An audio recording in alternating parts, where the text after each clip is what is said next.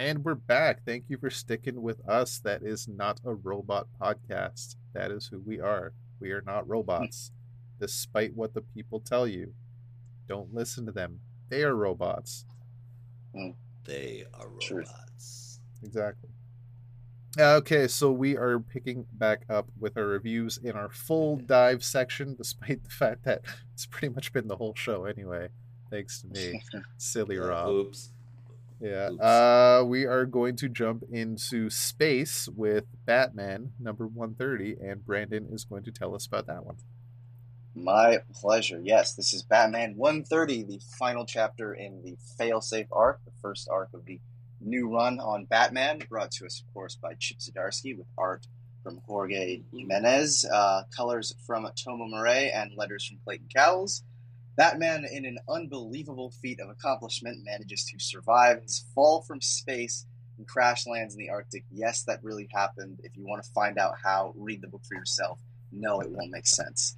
He makes his way somehow to the Fortress of Solitude, where Tim Drake is still looking after Superman following his battle with Failsafe, informing them that Failsafe is coming and that he has a plan to overwrite Failsafe's code and stop him. Batman and Tim gear up for their final assault, with Superman leading the initial charge, though Failsafe gets the upper hand on Superman again. Batman is able to upload the nanovirus into Failsafe. For a moment, it seems to work, but Failsafe quickly overloads it, killing all hopes of defeating him. Batman realizes there's only one way that this ends, with his death. In a moment of damn near self-sacrifice, Batman accepts his fate, and Failsafe vaporizes him, leaving Tim inconsolable. But it may not be all as it appears to be, as a tattered and broken man in the suit of a bat appears in an alley somewhere. Our backup story, I Am the Gun, is in its last chapter as well. This is also by Chip Zdarsky, with art from Leonardo Romero, colors by Jordi Blair, and letters also from Clayton Cowles.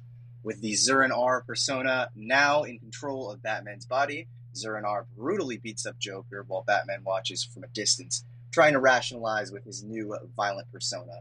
It seems as though all is lost when a memory of Martha Wayne steps in and reminds her son that he is not this violent psychopath, but Bruce Wayne, son of Thomas and Martha. With this, Bruce regains control over his body just in time to save the Joker from a deadly fall. Later, Bruce realizes that he must be a safety for the gun that he is, and with Robin by his side, he can temper that darkness more easily.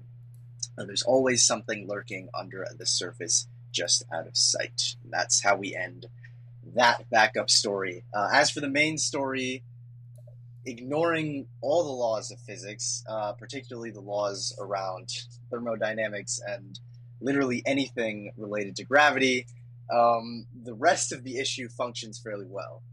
And I think as a setup for what comes next, it's going to be really interesting to see how all this plays out. We've seen Batman, dead with about 50 quotation marks around it. But this time I think will be a little bit different, just because he's not traveling through time. He's not, going undercover, although he probably might be.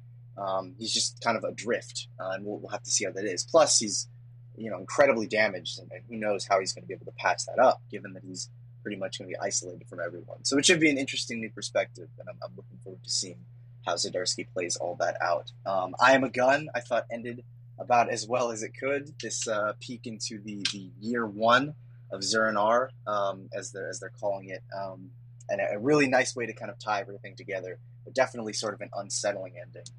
Seeing, that even though he's able to kind of temper his violent personality, it's still there lurking under the surface, and he's going to have to wrestle with that, which we obviously know, and it's kind of like a wink and a nod. We, the reader, obviously know that he is going to have to wrestle with that in a couple years' time when he goes through Batman R.I.P., and Simon Hurt, basically activates that trigger word. So it's almost like, yeah, it is under the surface, and just wait until it resurfaces its ugly head once more. But the first story, really phenomenal way to end it. Art is impeccable, as always.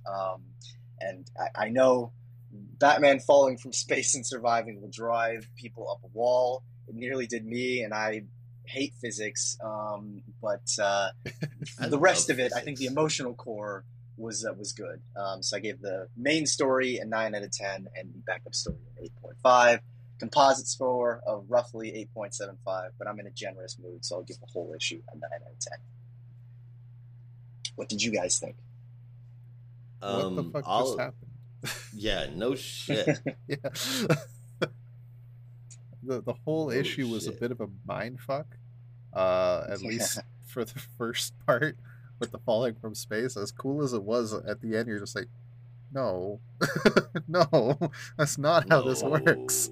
No. What are you doing? No. I mean, it is comic I- books at the end of the day, so you can Yeah. kind of give it some space, but it's like, I- all right, I we can got to draw a line forgive- at some point. This You is got to like give Looney it. Tunes logic.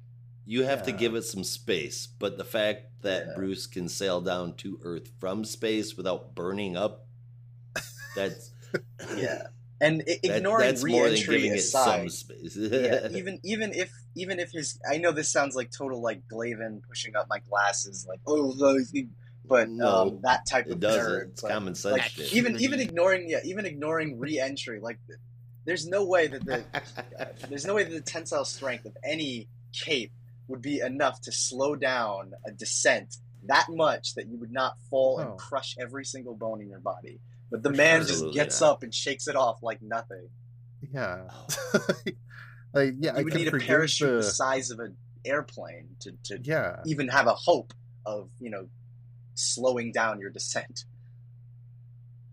I can forgive the stuff in space with the oxygen tank, because for what we know of space, that makes sense, right? With the Mhm. pressure and the release and slowing and speeding up and whatnot. I get that. And the passing out, yeah, totally, I get that. But yeah, the re-entry just makes no sense. I get your cape and your trunks for some reason are heat resistant, but you're not. Why didn't you pass out from the heat? I told remember Superman the that exact trunks were good. temperature, but I do remember thinking, like, when I read what the temperature of a surface can be when you're going into re-entry of a ship or something, it's insanely high. No human can stand that. Yeah, it's like I near don't care melting who point, you are. I think. Which Yeah. is ungodly which is hot. insane. Yeah. And that's melting There's point no for way. metal, not like a human body, which is a lot weaker and susceptible to Exactly. heat. It just makes no freaking sense. And as somebody pointed out online, so his suit can survive, but his mask didn't. Okay. I don't know. Like, the more you try and question it, the less it makes sense. So I was just like, all right, whatever. Yeah. I give up. And then, like you said with the cape, there's no way that cape would be able to slow his descent enough. The boy that he still even made a sound when he landed, and then just stood up, brushed the snow off, and like, all right, Leo, let's go. I'm safe now. No, you fucking aren't. You should be dead.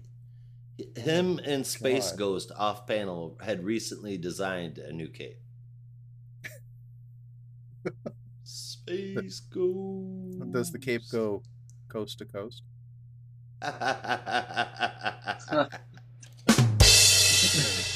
Yes, it does. There you go. I'll be here all week, folks. Try the video. After that, I was all for it. Like, that was an exciting intro, as much as it doesn't make a lot of sense. But after that, I was like, okay, I'm prepared for this fight. Let's go. With Superman and then Tim and Bruce going out in costume. Like, okay, as cheesy as it was, I love the line, like, this robot failsafe was designed to defeat Batman, but he's not prepared to defeat Batman and Robin. Okay, Bruce. Semantics, sure. All right. This reminds me a lot of Lord of the Rings: Return of the King. No man can defeat me. I am no man. Okay, thanks. Cheers. Yeah. Right. I feel so inspired now. I loved it. It made me complaining a lot, but I freaking loved it. I'm gonna be honest with you. And the backup, finishing off the Zur-En-Arrh year one was fantastic. Just showing how insane that personality is. Oh goodness. I gave this a 9.25 out of 10.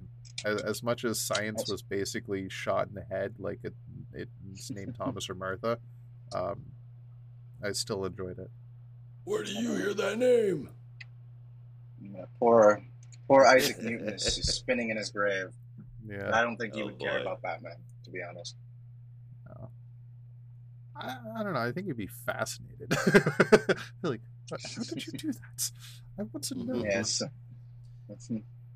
He'd be like Martin Scorsese talking about comic book movies. Yeah, and it's sort of like as he's drafting his Principia, and is trying to really lay the groundwork on the laws of physics, particularly around gravity. He's like, well, I got to put in a little caveat that says screw all of that. Batman breaks all laws.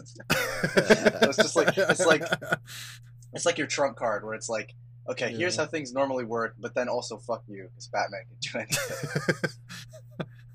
These are the laws of physics, except if your name is Bruce Wayne.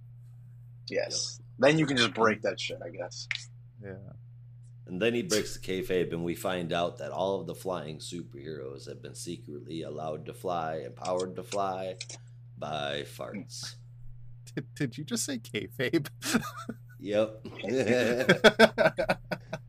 Oh, that's good. I mean, breaking kayfabe. Fucking hell! I thought I heard it all. They keep up an act that it's a superhero ability, and really it's just super bad gas. Yeah. No, I mean, but what better way to slow your descent, right? Batman. That's what it Very is. true. Yeah, that's why you never see him having any bat Beano. But all of the art in this was just so nice to look at for front and backup. I got to be honest, 2 issues: Batman's re-entry into Earth. We've already been over that. Batman getting zapped by Failsafe. There's a crater left behind. To me, there's only 2 things that could have happened. One, he was teleported to someplace, another area. I kind of got some Crime Alley vibes from it, but not really. Yeah. I didn't see the theater. It just kind of felt that way. So I don't know if he had at the very last 10th of a second, Batman pressed the button that teleported him someplace and he fell out of the sky or some shit. Yeah. Or, oh yeah, that's really it. There's no other explanation for him to be able to survive. There's a fucking crater left behind. Yeah. That said, I still had a fucking good time reading it. It was a fun issue. It was entertaining. And if I'm not reading it like I am the newspaper, I just thought of Herschel Walker. My bad. I'm sorry. It's a Georgia thing. Anyway, excuse me. It was a fun book, and the like Brandon said, the backup ended it as good as it could. Altogether, I gave the whole thing a 7.25 out of 10. Fair enough. Yeah, I forgot. I actually had a theory about that as well, and this again goes to the Batman is always prepared scenario, that maybe he knew Failsafe would go for that weapon, so he rejigged it or whatever to go to teleportation mode or something. I don't know. Either that or he knew what it was. And my other question coming out of this is, where does Failsafe go now? His objective, its objective is done and is complete, but where does it go? Does it just go back to the cave and lay dormant, or does it go self-destruct, or does it go be a hero now? Because, okay, you killed Batman. Now who's going to protect Gotham, jackass? Like, nope, he's going to go to Tahiti. God, not Tahiti. It's a wonderful place. He'll be drinking Mai Tais on the beach. Exactly. Okay. We'll see where that goes. I feel like we should see Failsafe again one day, but another part of me says never again. I don't know. That's we're assuming that this is the end of the arc. I did say Failsafe finale, so I'm going based on that. Okay, so I mean this particular arc, but I don't know if that in the next arc that Failsafe won't also be featured, is what I'm saying. Yeah. I feel like there's got to be some sort of bigger conclusion than what we got. Mm-hmm. All right, well, we'll see in the future. Actually, in the new year, because it's December. Holy shit. Yeah. Yeah. Okay, so now we are going to, speaking of New Year and Christmas, It's very religious. So we may as Indeed well it talk is. about a religious title in a way. Yes. The Sword of God will Azrael. be pleased. Yeah. Number 5, which was brought to us on writing duties, Dan Waters with art from Nicola Cismezia and Pablo M. Calar, with colors from I did a Marisa little Louise. research the other day, and I found out that the actual pronunciation is Nicola Cismezia. So say So that it is- 5 okay. times fast. Yeah. Cismezia. Yeah. I did that too, and I Cismezia. couldn't get it, and I Yeah, forgot, and I it's- was like, it's Mhm. Cismezia. Okay. Yeah.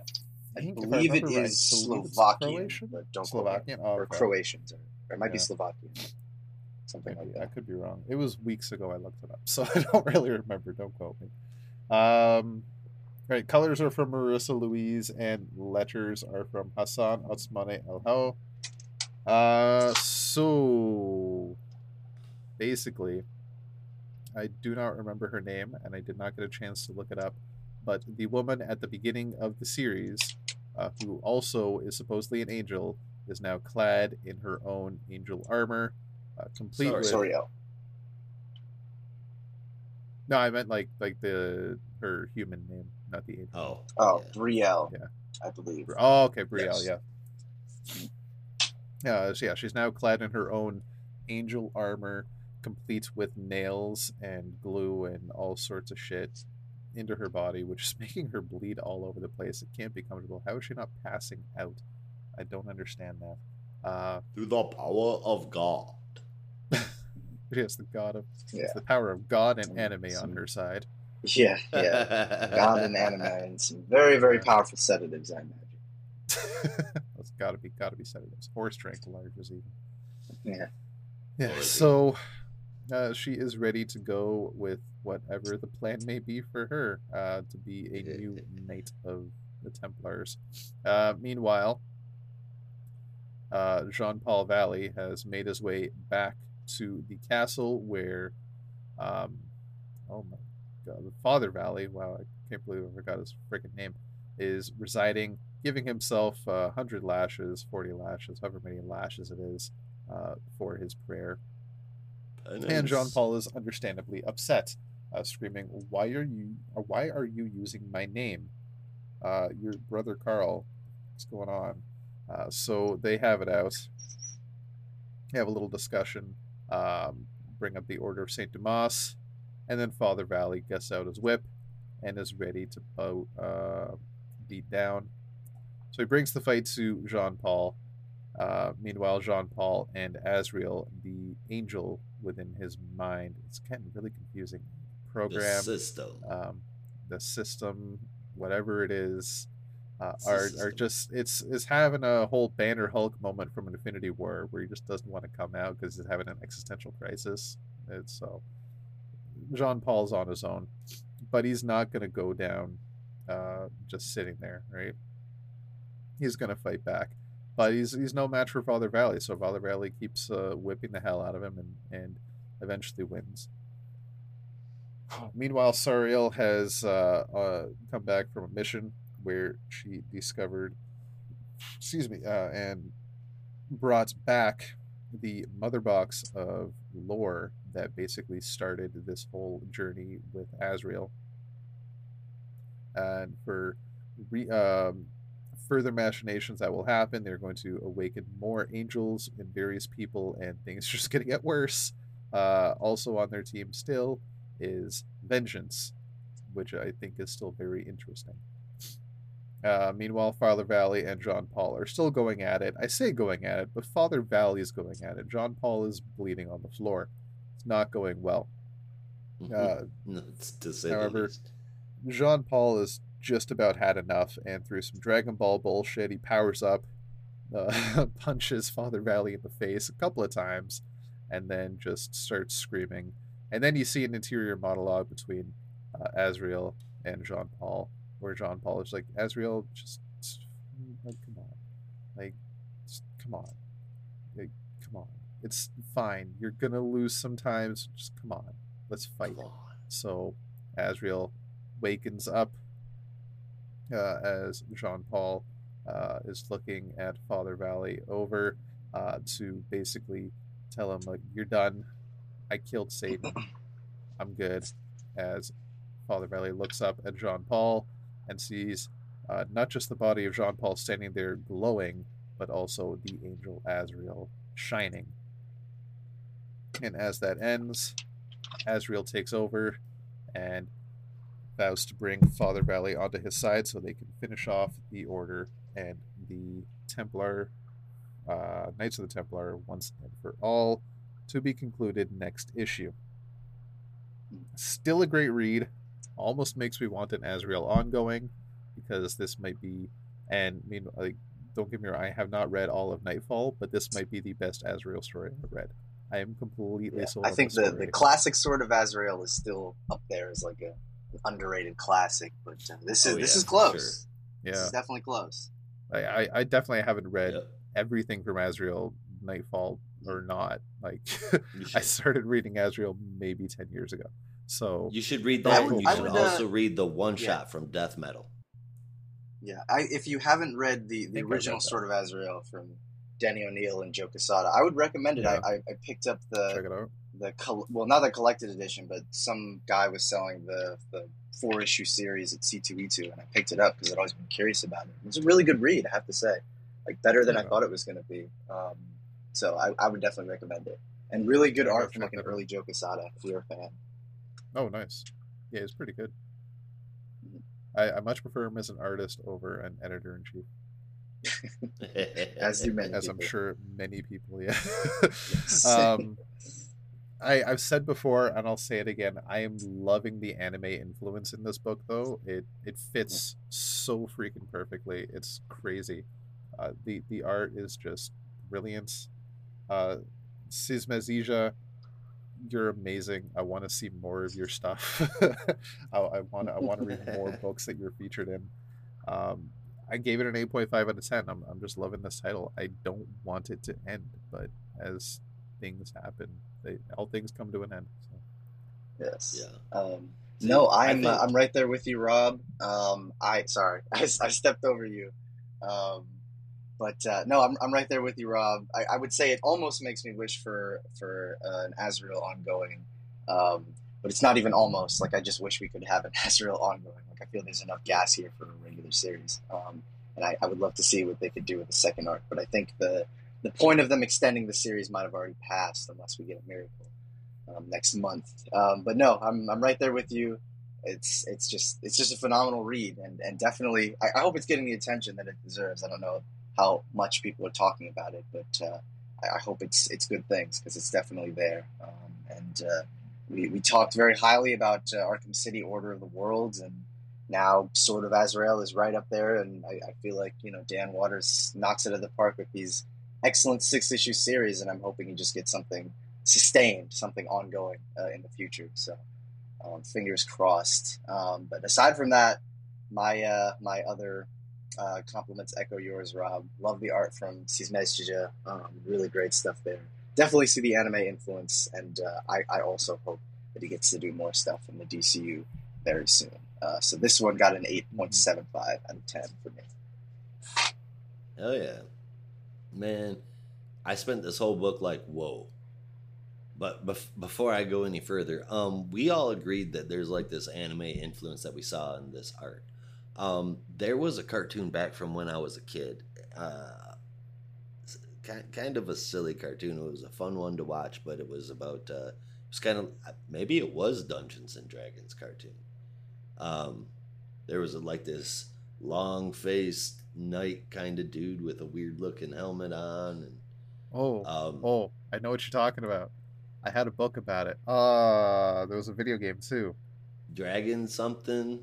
Dragon's Lair.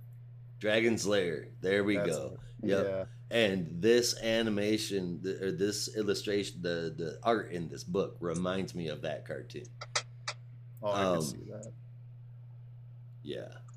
But everyone knew that Father Valley had some kind of connection to Azrael, but the fact that he's a stepbro, that kind of caught me off guard. Are they now going to be the Celestial Duo? Something like that. The Holy Duo. Something like that. Something the religious. Holy Duo. Yeah. I like what they did bonding the metal to Sariel. I like what they did with Father Valley and Azrael and Jean Paul sharing one mind is cool as hell. I really dig this. I really like what they're doing here. They took a character that I honestly haven't cared about in like 20 years and made him a monthly must read, and it's sad that next month is the last chance I can read. I gave this one a 9 out of 10, man. Super good stuff. But I highly recommend you read all 3 arcs of the Nightfall saga. And the original Sword of Azrael. Huge. Yeah. Yes, and the original Sword of Azrael as well. Yeah. I still have to, which I commit think to. Is I have to find the time still to commit to my read every single issue of Green Lantern, starting with Showcase 22. I'm still you're not down on the that. Golden Age or All American Comics number 27. I could, but I figure I might do that later because I actually have access to a lot of those issues. But I don't know. Did you know this is going to be a minor point because I know we gotta keep moving. But did you know I think it might have been like because I was bored during the summer, like my sophomore year or something, and I wrote down every single creative team from the beginning of the Green Lantern title to, I think it was at that point Grant Morrison was about to start their run. Have I ever sent you that list? No, I don't think I have. I can shoot it over to you. I took out a notepad and I just wrote it all out. Everything, yeah. Well, from All American Comics onwards. Yep. Right on. Yeah, I want to see that. I have to send you a picture of that if I can find it. Is it just a list of names, or do you have like the years they were active as well? I have everything. Oh shit! Actually, matter of fact, while you guys introduce the next book, let me see if I can find it, and I'll send a picture. Right on. Perfect. Yeah, as a matter of fact, Rob, I am sending you the link from the from Comic Book Herald where our buddy Nate is at. I'm gonna send this to you, the link to the collected reading order of the entire Nightfall thing. Sick. It's basically Nightfall, Night Quest, and Night Send, but there's a couple of books that are in between that I think are just as good. And those are the books you're gonna want to read, man. Okay. Definitely. I enjoyed every issue. I think my dad had one of them, because I think I remember as a kid seeing it on the bookshelf, like when they collected volumes. It might be in the basement somewhere. One day, probably Nightfall. That's the one everybody really wanted. Yeah. I don't know how well you can see it. I'm trying to kind of hold it into the light, but oh yeah, you went all in on this. Damn, yeah, I can see that. Oh yeah. It's like one of those lazy summer days. You have nothing to do, so you go to, as everyone does, you go to comicvine.com and you look up all the creative teams of Green Lantern from the beginning of time until the most recent, and you just write it down like a normal person. Oh yeah, everybody does that. Yeah, it's a normal Tuesday. Mm-hmm. And I mean, honestly, the fact that you haven't cross-referenced them with all the other work that those creative teams have done is a little abnormal, Brandon. Well, I may or may not have done the exact same thing for Flash that I also have in this notebook that I forgot that I did. So I definitely don't have any kind of sociopathic tendencies, I promise. None. As long as you're not repeating it, I think. Obviously not. Well, the funny thing is where it stops is the Flash Volume 5, or the fifth, the fifth publishing title of the Flash, which was at Joshua Williamson. Which just goes to show you how old this thing is. Was that Joshua? I thought the one with Bart was the fourth one. You said that. Well, I have the volume 2, which is 1987 to 2009, and then volume 3 is the because it takes like a little break. Bart. Yeah, because the Bart series was technically Flash, the Fastest Man Alive. Right. That's why I don't have that one. And then Volume 4 was the New 52 one. Or no, Volume 4 was the New 52 one. Volume 3 was right before Flashpoint, the Brightest Day title. And then Volume 5 was Reaper with Joshua Williamson. Right. Yeah. So for the Green All right, Lantern tangent series, over. do you just have like the main Green Lantern title, or do you have like Green Lantern Corps and New Guardians and stuff like that? It was just the Green Lantern title. Yeah. Oh, okay. All right, that would have fair taken a separate list. Although I did technically, no, I didn't actually. Well, I oh my god, this is so embarrassing. I technically put a note under the Green Lantern Volume 6, 2018 to 2021 by Grant Right. Morrison. I put a note under that said, not a singular Green Lantern title, technically, Hal Jordan and the Green Lantern Corps, 2016 Yeah. to 2018, lasted 15 issues, all written by Robert Venditti. Yeah, which, funny enough, I actually found Volume 5 of that at Dollarama. Oh, there you go. Yeah. Oh my god. I really needed friends in high school. Rightfully deserving. Oh my god. It's just Right. Jesus Christ. It's like Rightfully 3 pages deserving long. of the title librarian. Yeah. This is hey, honestly, man, it's perfect. I love it. Yeah. Okay, yeah, enough tangents. So tangent over. We're going to jump into something a little poisonous. I got nothing. Poison Ivy number 7, and Josh is going to tell us about that. I guess so. All right. Written by G. Willow Wilson, Edgar Hahn as the guest artist this issue, with colors from Arif Prianto, lettering from Hassan Atsami Al-How, with a cover from Jessica Fong. And man, she can really kill these Poison Ivy covers. I don't know if I've seen her anywhere else, and it's not popping into my mind, but man, for a cover artist, she's awesome. They're awesome. Newly self-proclaimed avenging eco-terrorist, Poison Ivy, has decided to make Parson, Montana, home of the company Future Gas, her next destination. The company is using experimental fracking procedures, and it catches Ivy's eye. She looks into it and finds creatures similar to what she had seen back in issue number 4, the mindless spawns of Woodrue. She defeats them and decides, without eating them, and decides to investigate further. She applies for and gets a job at the company, naturally. On her first day, she's busted for spying by the owner of the company. She, the boss, knows who Poison Ivy is, and she is someone from her past, Ivy's past, at the university that also worshipped the ground that Jason Woodrue walked on. She uses a device that neutralizes Pam's powers, and without them, she is overtaken by the Lamia fungi. Jesus. As of yet unnamed boss lady walks out and an assistant walks in a few minutes later, Pamela Isley isn't looking very lively. I'm really digging where this feels like it's going, and that it's just a 2 or 3 mini arcs about Ivy going super eco-terrorist in each little like storyline. I could read that for a while, as long as it doesn't get cookie cutter template style. You know what I mean? Then I'll still Definitely, be in. Yeah.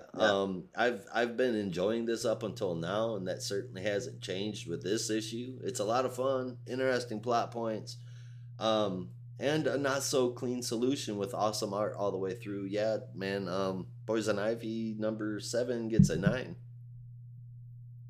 I also really enjoyed this issue. I think this one was, I don't know if I was on for 6, but 6 I thought was a solid conclusion, though still felt like I kind of needed something more. But this definitely feels like it's pulling me back in, seeing Ivy, with a whole new setting, which we're used to at this point since she's been moving around a lot. But definitely one that is gonna push her, I think, green abilities to their limits, even with the enhancements that she has from Woodrue now.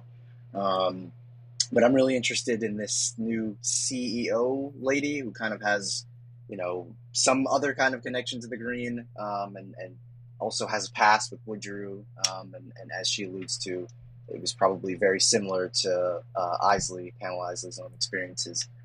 So it'll be interesting to see G. Will Wilson kind of expand on that. New art team. Agreed. Kind of odd at first, definitely an adjustment at first, but I think there's some panels in here that look really, really good. And if I remember correctly, this artist is one of the artists from the Milestone Initiative, so this is like one of their first works on a comic ever. That's So, cool, man. props for, I mean, for doing a pretty serviceable job. they are listed as a guest artist, but yeah, I mean, I really enjoyed the Yeah. art in the issue. Definitely, yeah. So this one got an 8 out of 10 for me. I'm still in the series, but I think this one was a little better than some of the previous issues. That's pretty cool. I honestly, weird as it is, I don't think I even realized that there was a different artist. I think it just kind of flowed for me very well with the designs and the art, the styles. I thought it was perfect. So I really enjoyed the art in this issue. The story was just a little dull compared to what we had in the first 6 issues. Not saying it was bad, like it was still an interesting story, just compared to the first arc. The first arc was amazing, and this arc, while it is starting out, I'm curious to see how it'll go. It's an interesting new direction. I'm also down for this CEO as a villain. We'll see where it goes.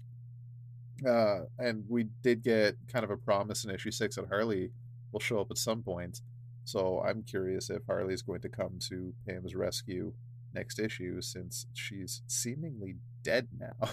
So, well, I mean, we know that's not going to be the case.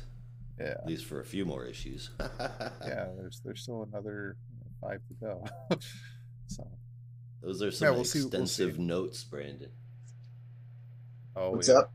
I said those are some extensive notes. Yes, yeah. I really went all in. Oh, wow. Oh, man, I can't wait to dig into this. And, You shared a picture of them in Discord. That's what we're yeah, what we're it's gabbing 3 about. pages. Yeah, an original work from the librarian. I love this. I know. Yes. Someday we're gonna need to get those signed, Rob. Yeah. Oh my god. So this is for Poison Ivy number 7. I gave it 8.5 out of 10. Fairly good read, I must say. Still one of the best books of the year. Definitely. Yeah. I feel like a lot of DC's best books right now are their limited series, which is interesting. I don't know what that says. And worrisome exactly, at the same time. Yeah. It's like you have good content that has a conclusive ending, but at the same token, by the same token, it's like they all end. There's nothing that's ongoing, which is a little odd to have. But maybe that's what the market wants right now. It could be. It's easier to collect, and yeah, that's it's true. easier to tell a story, right? Yeah, you get less filler, which I don't know. I do enjoy ongoings, I think, more than miniseries. Yeah, definitely. Yeah. All right, well, that was our books for the week. Now we're going to jump into our top 3 and favorite moments, if you have one. Brandon, you want to start us off? Absolutely. So at number 3, I have Poison Ivy, just another solid addition to the series this week. But again, I think this one was the one that really kind of pulled me back in and got me excited. At number 2, I had Sword of Azrael number 5. As Rob said, I think we're all going to be a little sad to see the series go, but hopefully it'll go out with a bang. And if this issue is any indication, I'm looking forward to it, and I think we can expect something good. But my number 1, physics aside, is going to Batman number 130. Because it was just a damn good issue, really well polished and put together and exciting. And I don't know, I think we've talked about it a couple of times, but it just feels really good to have Batman, the main Batman title anyway, in a place where it's exciting to read, and that's definitely what I feel right now. So props to that. But my favorite moment of this week was quite difficult to choose because there were many, but I have to give it to the first story from Dark Crisis Warzone, number 1, because I'm a sucker for these. I don't even know if you can call it slice of life moments, but the more relatable moments. But it's just Linda and Iris going back and forth about Wally and Barry, and it was that whole thing of like, does it ever get better? No, it really doesn't. Like, I don't know. There's just something so charming about that. I couldn't help but smile. So that was my favorite moment for this week. All right, Rob, I'm still trying to figure something else out for my top 3. So why don't you go first? Okay.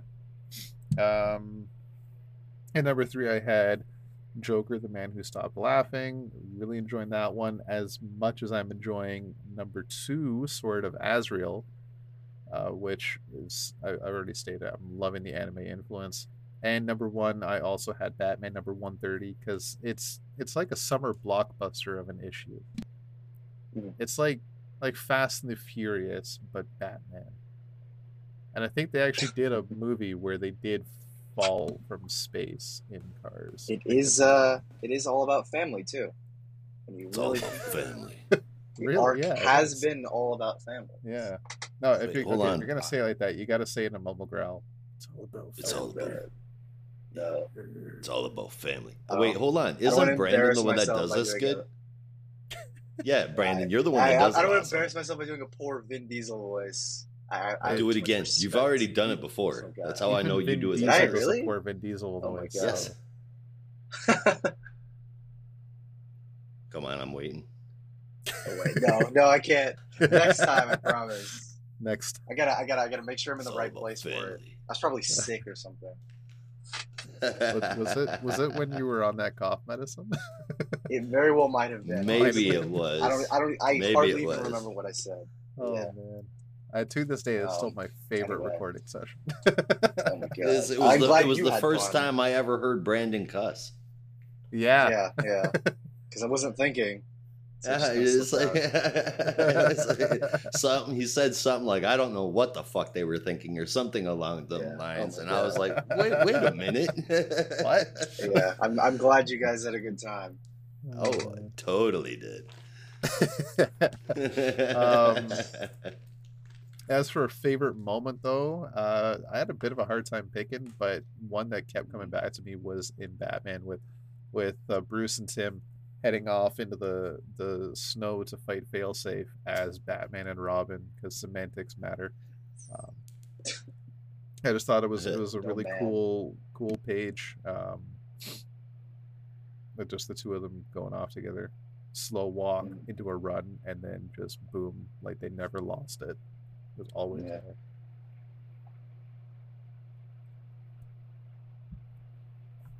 All right, eighth spot, Josh. All right. Number 3, after much deliberation between Monkey Prince and this title, I'm going to give it to Joker, the Man Who Stopped Laughing. Number 3. That was number the exact 2. same position. Yep. Number 2, Sword of Azrael. Number 5, it's just as great as the other book. The other one I'm more into. So number 2, I got Sword of Azrael. Number 5, and number 1, I gave to Poison Ivy. Number 7 continues to be outstanding, even with a guest artist on the book. Like Rob said, it flowed so well. I could tell that it was a different artist, but it was not a problem for me at all. And that shit kind of jars me a little bit when that happens, and this time it didn't. Y'all mentioned that there were several good moments and y'all only picked one, so I'm going to pick up the rest of them. Most of the jokes in the Joker made me laugh, but my favorite one was when the Joker said, the doctor said I needed a brain transplant. I told him I didn't want one, but he changed my mind. I fucking love that shit. The panel of the little kids wearing the Hellbat suit helmets, that was kind of funny. Poison Ivy, when the old lady asked Pam after she defeated the creature, "Are you in martial arts or something?" And Pam says, "I'm in landscaping." and then finally Batman saying, "I told Clark that wearing trunks was a good idea." Oh yeah, that was a good one. A lot of I good kind of one-liners. forgot he said that because I was just surrounded by what the fuck is science. Mm-hmm. Yes. My head was spinning. Now, when I read that, I was like, yes, dive head first into the ridiculousness. Yeah. Again, I just that feels more like Looney Tune physics, like Wile It Coyote does. strapped to a rocket, and somehow he's still Fucking alive, right. even though the damn thing exploded. Yeah. Well, It's a trick they learned from Tom and Jerry. Yeah, I guess so. oh, I know, I get it. This is the Batman from Multiverses. Yes, Shit. clearly. Clearly. Man, you know what? I haven't played that game in so fucking long. No, I kind of got tired of it. Too many tryhards. And yes, if you're listening and you're a diehard Multiverses player, yes, I'm talking about you. And yes, you can say skill issue and I suck and all that jazz and teabag on my player's corpse. I don't care. You play too much. Go outside. Touch grass. Come on. Touch Rant grass. over. Touch grass. I like it. All right, so that was our favorite moments, and now it's time for your favorite moments. It is The biggest stinker. Oh, that's nasty. Hey, you. amen to that. All right, fellas, what made your stink list this week? The book that cost me a lot of money and gave me very little in return, man.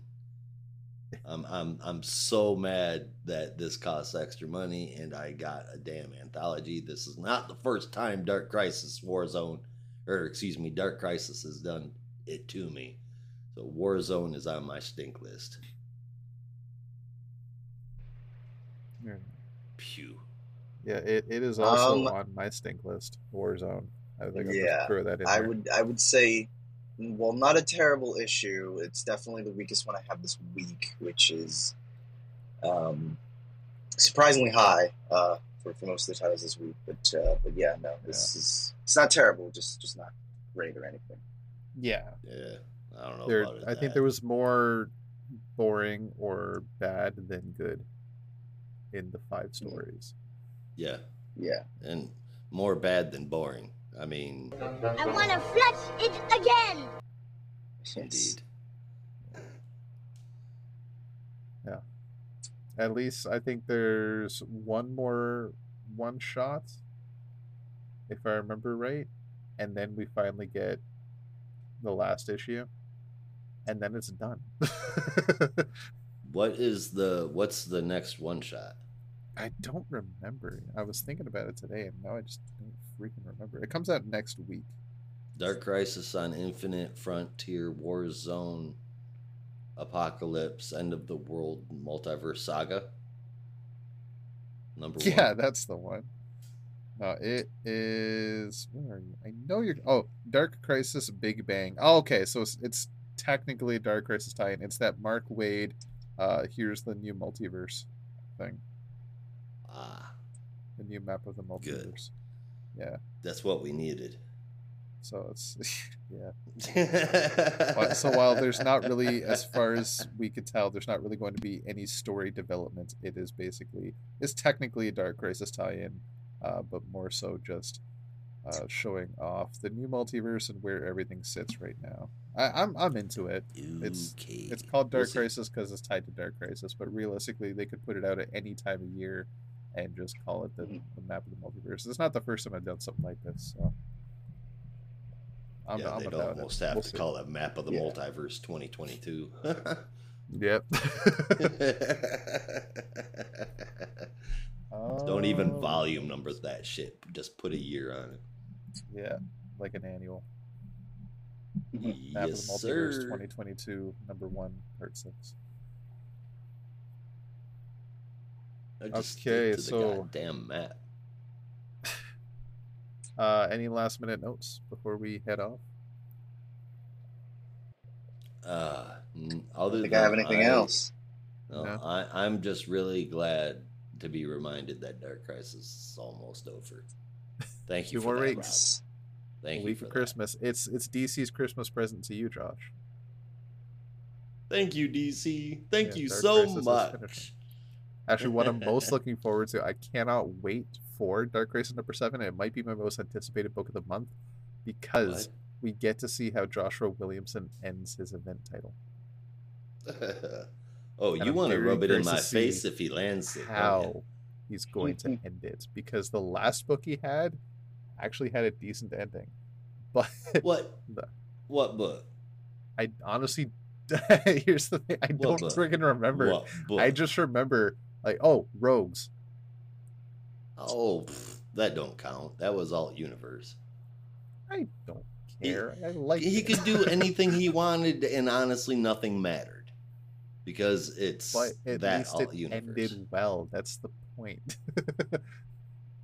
And the first story arc in Robin had a decent Take what ending. you can get, I guess. Yeah.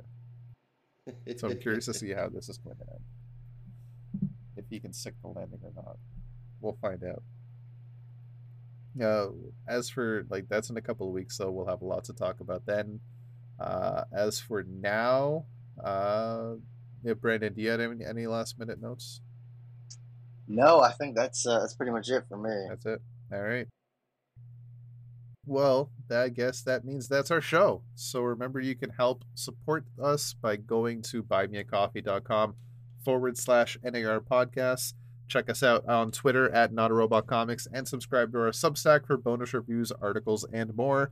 And as always, there's only one way we say goodbye around here. Until next time. Be good to each other. And don't be a robot. Right on.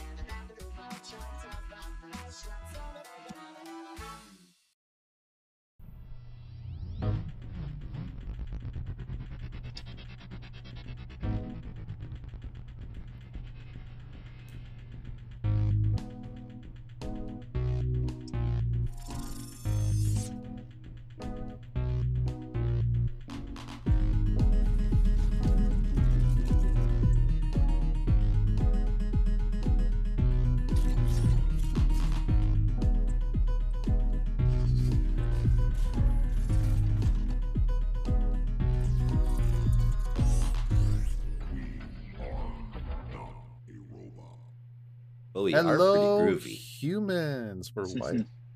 Pretty groovy. Oh, yes, we are. For all the Bruce Campbell fans out there, you know what that's about.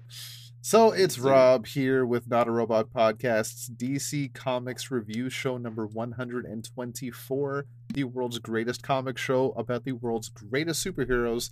And with me, as always, is Brandon. Hello, everyone. And Josh. What? You're gonna say, Or you are.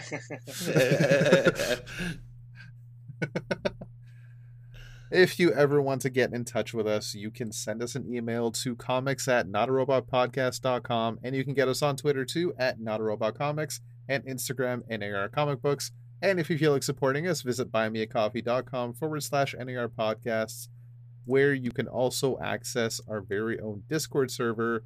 And with some support on buymeacoffee.com, you can find your way into the server to talk all things geek with us and other fans. One day we'll have them. One day. As for today's books, we are looking at Joker, The Man Who Stopped Laughing, number 3, Dark Crisis Warzone, number 1, Batman, number 130, Sword of Azrael, number 5, and Poison Ivy, number 7, as well as a few honorable mentions. But before we get into that, let's get into the news, if there's any at all. How you guys doing this week, anyway? Is there, yeah. I'm doing very well, much better than last week, which is nice.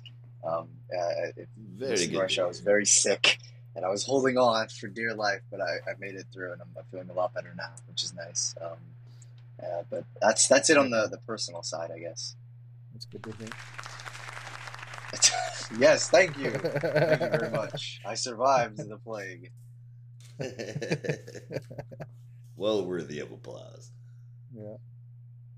And Josh, how you doing?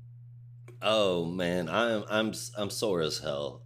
Apparently Wednesdays at 9 o'clock is just my time for my weekly physical torture therapy. Yeah, and every week I come home and they've got me doing different exercises, so my body can't even get used to it. They're sadistic shits. That's all I'm saying. They say it's to make me feel better, but I think that they just like to hurt people. A little sadistic, are they? Yeah. I feel like you have to be a little sadistic for that kind of job. The dominatrix out in public. Exactly.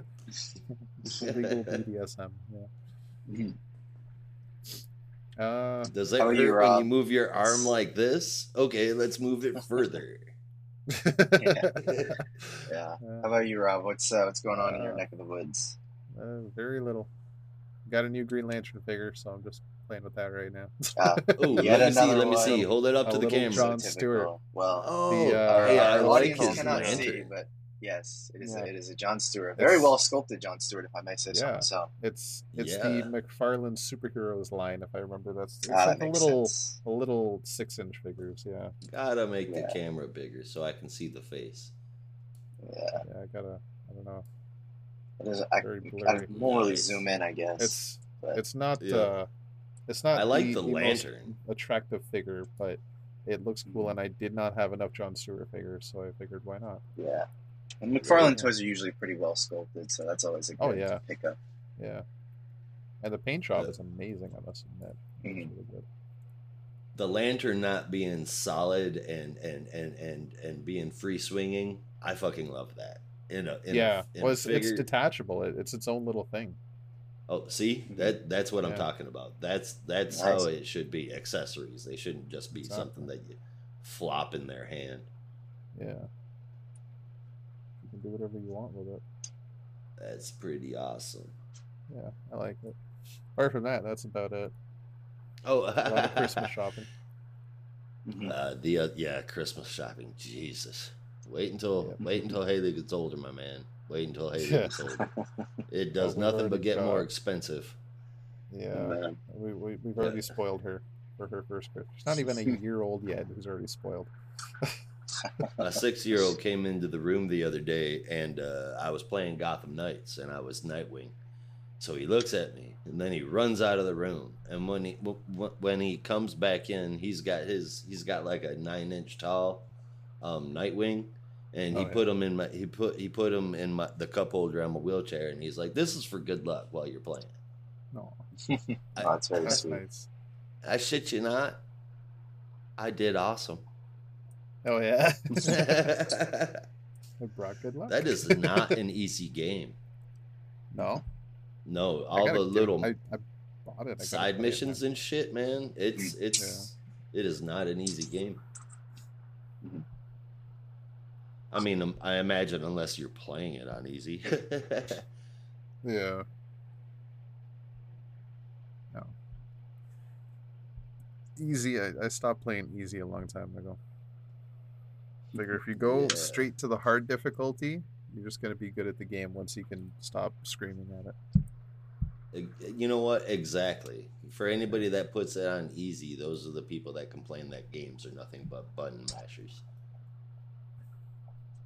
Or it's if you just want like a relaxing afternoon, just beating people up, sure. But I find that gets boring. That's what Hyrule Warriors is for. Hey, Yes. hey. I mean, yeah, the missions take a while, but some of them can be a little challenging. No, that's what I'm saying, though. It's just for Oh. a nice, relaxing afternoon of beating the snot out of people. Hyrule Warriors. Calamity, something. Yeah. Age of Calamity. Age of Calamity, yeah. I mean, either one, really. Still gotta finish Age of Calamity. I That's didn't the only finish one Age that of I've Calamity. got. They're both really good. Brandon doesn't know what we're talking about because he doesn't have time for video games. No, I have not played in a while. And if the Oh, critics are to be believed, the Gotham Knight's games are not that rewarding apparently. But yeah, no, I haven't played a video game that feels like a really long time. So hopefully I'll have some time soon. The critics also think that Titanic was a fantastic movie and Tom King is an amazing author. Yes. Well, So one of those there's things is that. true. Oh. I'll let the audience decide which one of those things is true. I won't give it away. Oh, gosh. Jack. Oh, Josh. That ain't even nice. I hate that fucking movie so much. We were just talking about it on the Screens podcast about how much it aggravates me that James Cameron is lauded, yet he's put out fucking movies like Titanic. I mean, it was... I actually heard somebody defend it that the bad acting was intentional. I said, in a blockbuster movie? Bullshit. Bullshit. Yeah. Anyway, I'll go off on a tangent about the Titanic movie. Yeah, well, let's figure out what's going on in the comic world first. You're talking about bad acting in Titanic, but Billy Zane was doing his best, damn it. Fair enough. Yes. All right, yeah, so Yes. I did not find any comic book news. Did any of y'all? Nah. Nothing major really. Just I had kind of forgot this was even happening, but I was at my LCS and was shocked to see on top of the new books pile was a book called Ronin Book 2, which I think just because I've been so busy, it completely slipped out of my mind. But yes, there is a sequel to the 1983 Ronin on stands now, which is kind of shocking. Cow. It's a little pricey, but I read the first issue earlier this week and was quite impressed, I have to say, given that it's been almost 40 years since that first one came out. So it's an impressive return to the world of Ronin, and it'll be interesting to see how the series plays out. I think it's only going to be 3 issues, or it might be 6 because the first series was 6, but I'm not entirely sure. But each one is kind of like oversized, so you're really getting a bulk of content in each issue. But yeah, no, go check it out if you were a fan of the original series. And then just want to give a shout out to our dear friend and scholar, Mr. Rob Argel, who visited a very, very popular I was just going to bring that up this weekend. Yeah, well, I figured I'd embarrass you a little bit more. Visited a very popular creator this weekend over in Canada, and in the supreme act of kindness, did something that I did not expect, but something that absolutely made my day. But I'll let Rob explain because he was actually there. Right. So first off, shout out to Treehouse Collectibles in Scarborough, Toronto, Ontario, for hosting Jeff Lemire for the afternoon last Saturday, which I got to go to, as Brandon mentioned. He was doing a book signing, but for about an hour and a half. There was a small line consistently. It was quite good. He had first issues of his latest books available. All the comics were on sale. He had some big books out, including I got a copy of Essex County, the complete edition, for Brandon, signed and doodled by Mr. Jeff Lemire. Who was the doodle of? I still haven't read Essex County, so I don't know who the character is. So the doodle was of a character, the main character in the first Essex County graphic novel called Tales from the Farm. And the main character's name is Lester, and he's pretty much your stereotypical kind of shy comic book reader, but he lives on a farm, so he's even more isolated. And that first Essex County is one that hits deep for me because I read it when I was in middle school, and it was definitely very personal. So Rob sent me the picture of that, and it was personalized and had my name and the little sketch of Lester. It was it was slightly emotional for me. I was just so taken aback because it was just incredibly kind, and I hadn't even asked. I was just thrilled that Rob was finally getting to go to a signing because those are always a lot of fun. My first one. Was not expecting this at all. So just wanted to give him, his proper shout out and embarrass him a little bit more, even though I already did that on my Instagram story. You're very welcome, and thank you for that. Honestly, man, I wouldn't have been able to go without you, so it was the least I could do to show my appreciation for pointing me in that direction, because I didn't even know that shop existed. That's a side of Toronto I don't get to very often. So. I'm just glad you had fun. I miss going to store signings. I mean, conventions are fun, but store signings can always be a really fun personal time. Yeah. Especially, like, I actually found some stuff I've been looking for a while. I actually found Yeah. a Cheetor transformer from the recent Kingdom line that I missed, Nice. and this is the only other one I've seen since the friggin' line launched like 2 years ago. So, Oh man. yeah. Hey Rob, Good I time. always enjoyed Transformers, but I don't know that much about Beast Wars. Right. I saw the trailer. Oh, I'm God, interested. here we I'm go. interested just Okay. because maybe I'm not. But from what I Phone's going understand, off. both Optimus Primal and Optimus Prime are going to be in it. I don't think I got the Beast Wars name right, but Yes. No, you got it right. It's Optimus Primal. They just took Optimus Prime and made it a beast type. It remains to be seen what the hell's going to be going on, because the whole story with Beast Wars, when it came out back in, I think, like 1994, while it took place in prehistoric times, that was because of some time travel shenanigans, and the Maximals and Predacons are actually descendants of the Autobots and Decepticons. So the entire battle on Earth between the Autobots and Decepticons are just ancient history for the Maximals and Predacons. And even in the series, because they traveled back to prehistoric ages and took on animal forms, they actually found the Ark and the Nemesis with all the Autobots and Decepticons on prehistoric Earth, dormant, before they went to G1.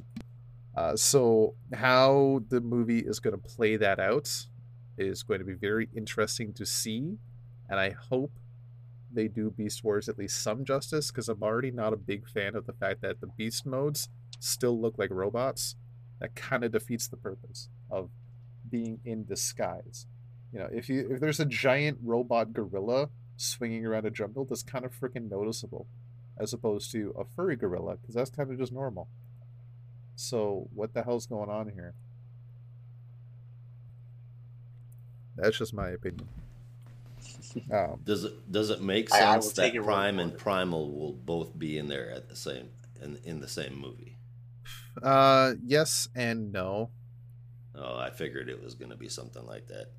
Like, it depends on the continuity you look at, because even the most recent Transformer series that was on Netflix, they had the Maximals there as well, but I think that I don't remember how that happened. I think they traveled to Earth. There might have been some time travel involved, and they met up with the Maximals and Predacons there. So it does not look like any time travel is going to be happening here. The movie takes place in 1994, so it's probably just going to be another faction of Transformers that are on Earth for some reason. Sweet. I don't know. Maybe We'll they wait think and time see what travel is happens. a wasted concept. I don't freaking know. We'll see what happens. I didn't see even what watch the happens. last two Transformers movies because I was kind of just done with the franchise. But I gotta Well, show up for Beast Wars. Yeah, and speaking of Beast Wars, man, Monkey Prince #9. I guess I'll just jump into the honorables here. Yeah, let's go for it. Monkey Prince #9, man. I am enjoying the shit out of this series. It's had a couple bad ones. I've had a couple but for the most part, that's a fun one. Gotham City Year 1, #3. That still sucks. And Batman and Joker Deadly Duo #2. I don't know. Like, I'm both enjoying it and I'm apprehensive about it. I don't know. I'm just I'm like really riding that fence on my tiptoes. I'm not sure which way I fall on it yet, but a lot of other people seem to like it, so take that for what it's worth. I usually disagree with everybody, so I'm probably going to end up hating it. I haven't read the last two yet, but I will corroborate your Monkey Prince idea. It's a really fun book. Indeed. I really like Right. Shifu. Yeah, Shifu Pixie is great. Okay, so with that, we're gonna take a quick bite of the Joker. I know that sounds gross, maybe a little Tui. tasty funny, but we'll see how it goes. I regret that one though. That was such a bad, dumb joke. Oh god. No, I don't care. That Worked, was though. awesome. Yeah. All right, so this is The Joker, The Man Who Stopped Laughing, number 3, written by Matthew Rosenberg with art from Carmine oh my gosh, such a mouthful of a name. Domenico.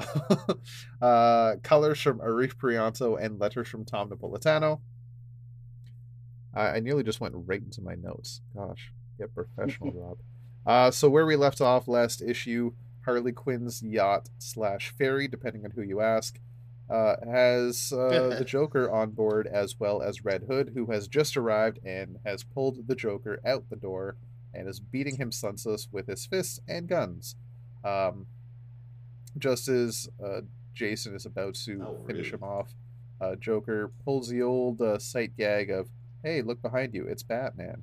And then Jason looks, and there's no Batman, as Joker falls off the side of the boat into the water below, as Jason fires many rounds into the water, strikes him in the leg, and that's the last we see.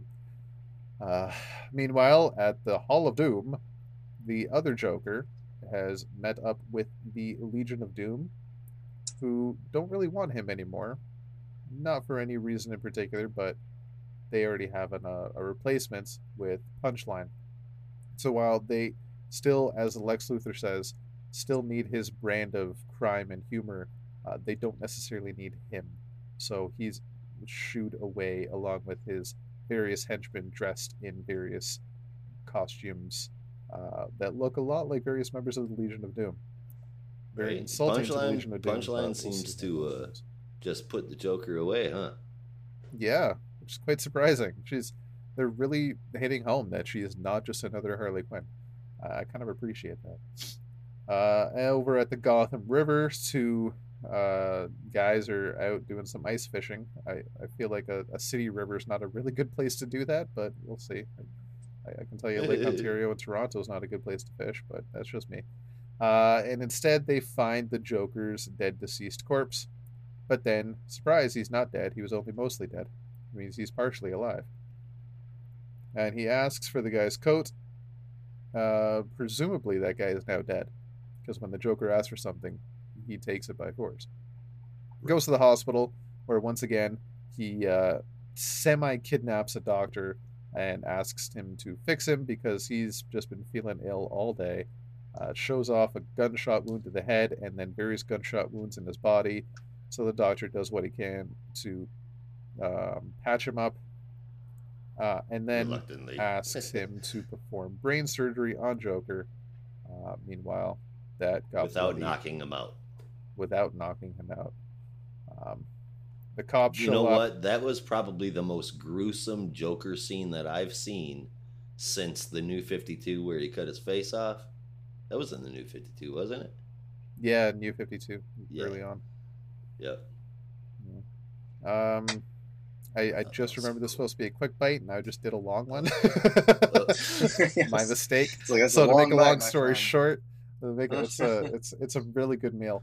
To make a long story short, since we're pretty much at the end, the cops show up, and the Joker's maybe killed that doctor, stole his jacket, and walks away. Yeah, I am just completely invested in this mystery that's going on with the 2 Jokers. Much better than 3. You'd think more is better, but no, less is better. Who the hell is this other Joker? Like the Joker. Which that one takes is all the real wounds. Joker?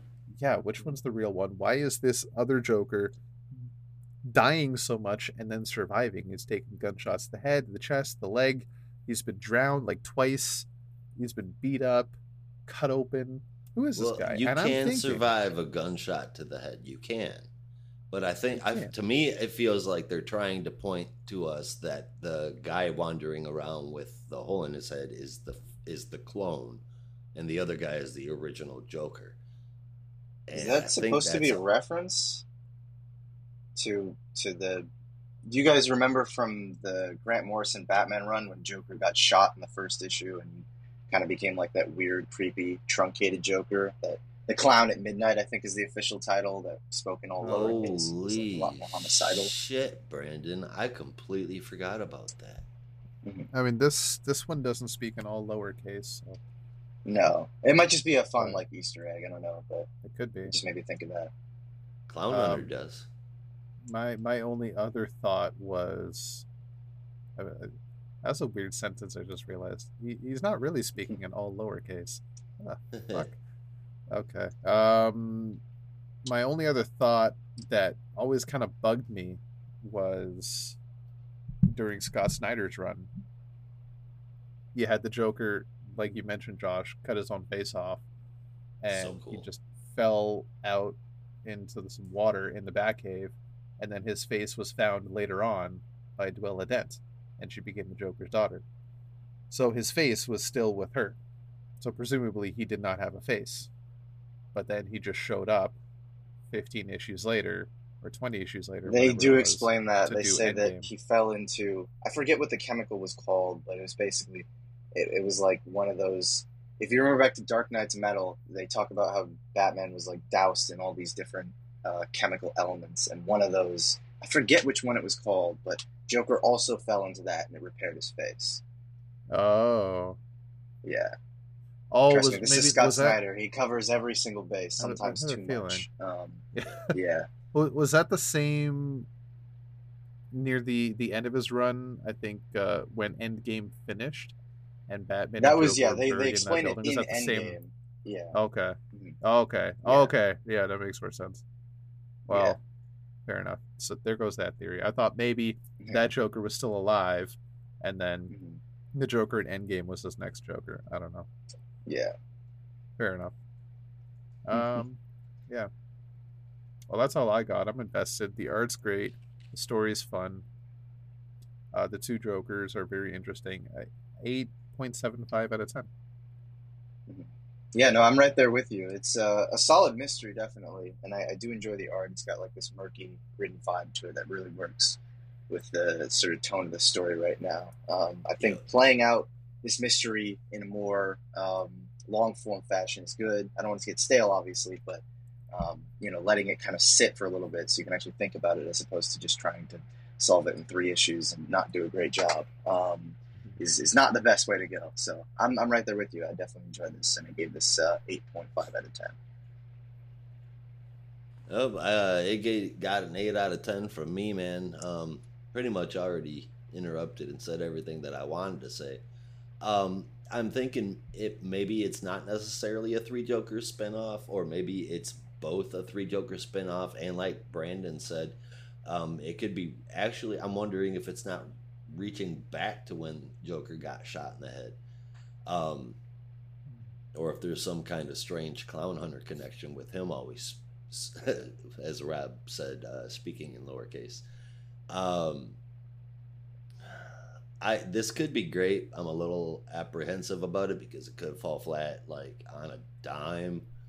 But the art, man, inside and the cover too, it's all fucking grade A stuff. There's so much talent here. We've talked way longer than we should have about this. Yeah, I thought these were supposed to be quick.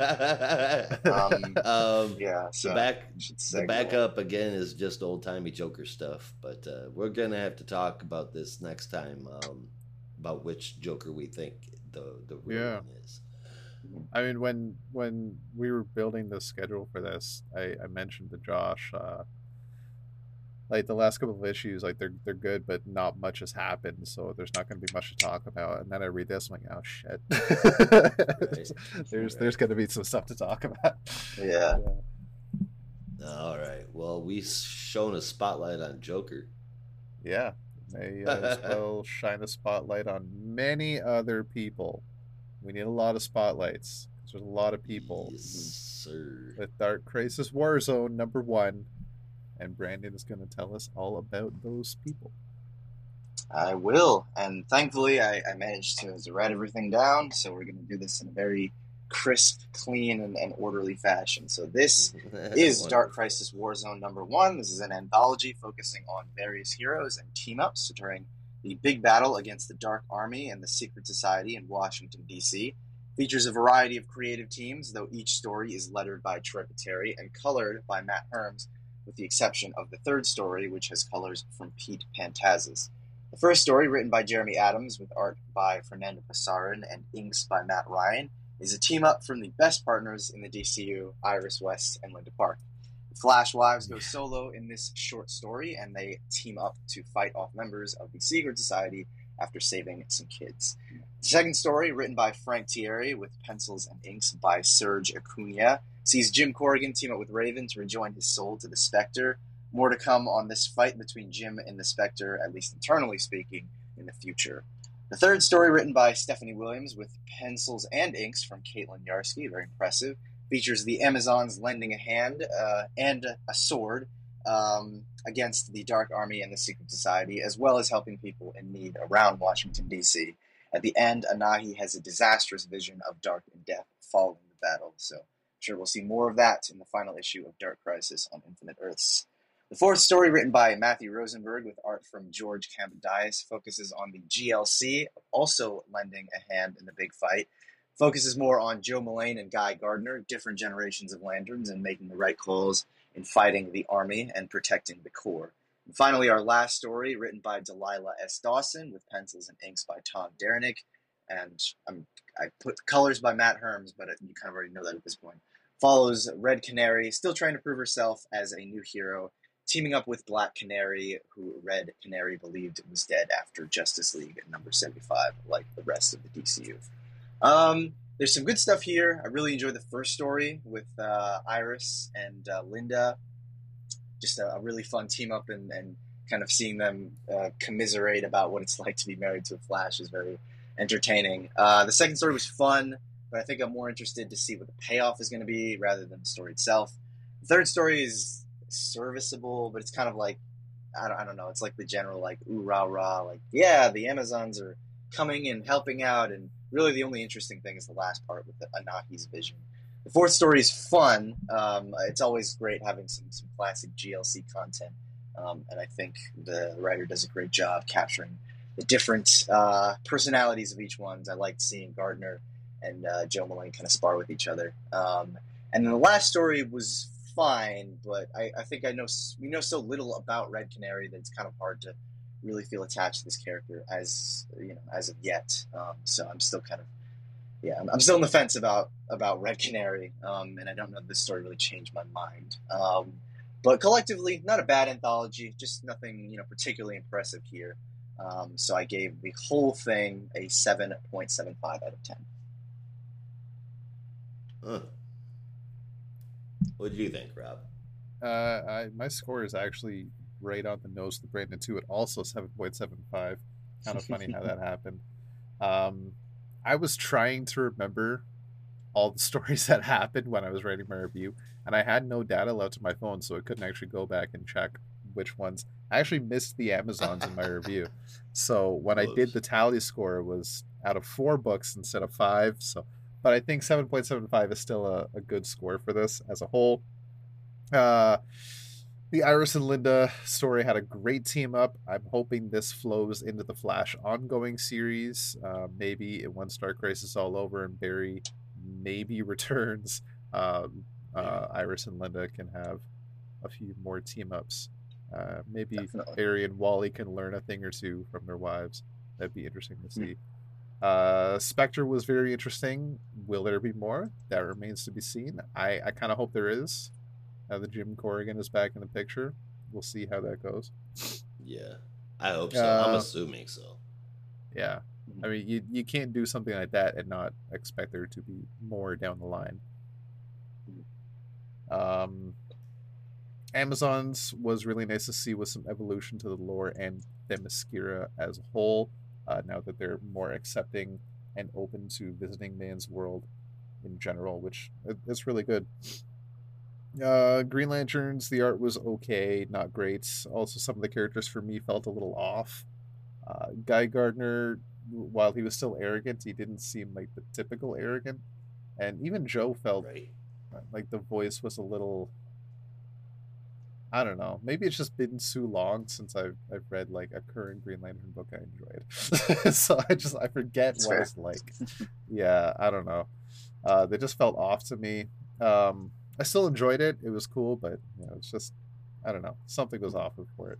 The Red Canary story was cool, but ultimately did feel like a 180 on her personality and story from the Dark Army one shot, where she was proving herself. She was out there. She's like, yeah, I'm a hero. Screw you, Robin. You don't know what you're talking about. I know what I'm doing. And then now all of a sudden she's like, I don't know what I'm doing. Robin's right. I gotta run away.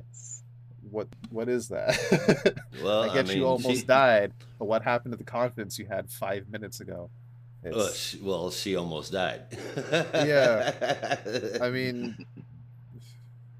hell, if she's somehow related to Ollie, this man had confidence coming out of his pores to the point that he did die twice.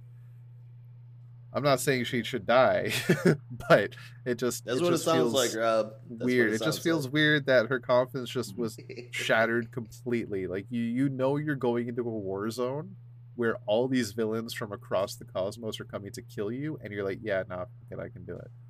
And then, yeah, I don't know. It just felt weird to me. But 7.75 out of 10. I didn't hate it. Huh. All right. First story, I'll keep mine very succinct. First story, good art, 100% completely useless and pointless story. I gave it a 5 out of 10. Iris and Linda? Yes. It was boring as hell to me. Second story, good art, interesting setup with Spectre and Corrigan. I gave that a 7 out of 10. Third story, the Amazon story.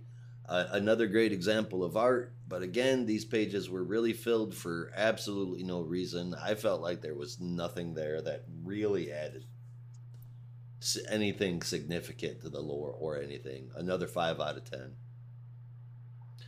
The fourth story, lettering was not fun to read. Overly casual with irregular heights. The formatting was messed up. Didn't like it at all. The art was not for me, and again, more total pointlessness. This one just, it was so unappealing to me. I gave it a 2 out of 10. And then story number 5, although it was kind of pointless too, it did have a sliver of making it better in it. That was the Black/Red Canary introduction, because I'm curious as to how that will go. If Black Canary is going to get a new protege, and I mean, she's acknowledging her as a canary, so that's a good sign that we'll get more of that. And the art was pretty damn good in there, so I gave that one a 7 out of 10. But overall, even with the math, if I broke it down, I'm rounding it up, and I'm giving it a 5.25 out of 10. This book was way too expensive for basically nothing at all. As far as I'm concerned, anyway. That's completely fair. Either of you guys think maybe when Red Canary is a little more established, there's going to be, we have Green Arrow and Black Canary. There's going to be Red Arrow and Red Canary. And we're going to see Certainly possible, yeah. Emiko show up and just pal around. I think they might be around the same age too. Yeah, I wouldn't rule it out. Right. Yeah. Or it'd be interesting. If so, Red Arrow's just a little bit older. I'm getting a young vibe from Red Canary, but I mean, I Red think Arrow in this was story she said pretty she was young a teenager, too. or it was the last appearance. She said she was at least a teenager. So. Yeah, Red Arrow's in current continuity. They're like in their early 20s, right? I thought it was still late a teenager. Teens. Yeah, still a teenager. Still a teenager. Mm-hmm. Oh, right on then. Okay, cool. I smell a new team coming. Yeah. Like a teen team, right? Like a new Teen Titans almost. Yeah. Like a new team, and then maybe even an additional team with the newer legacy heroes, I guess. I don't know how to explain Yeah, that one. that's definitely possible. Justice League Junior. Dude, I fucking hope not. I would rather have Super Friends than Justice League Junior. Yeah. I mean, hell, that's I grew possible. up watching that cartoon though. Yeah. Like you have all the characters you need right now to make a new version of Super Friends. Why not? That's what I'm saying, man. Maybe call it something different. Right. With that, we're going to take a quick commercial break. Stay tuned.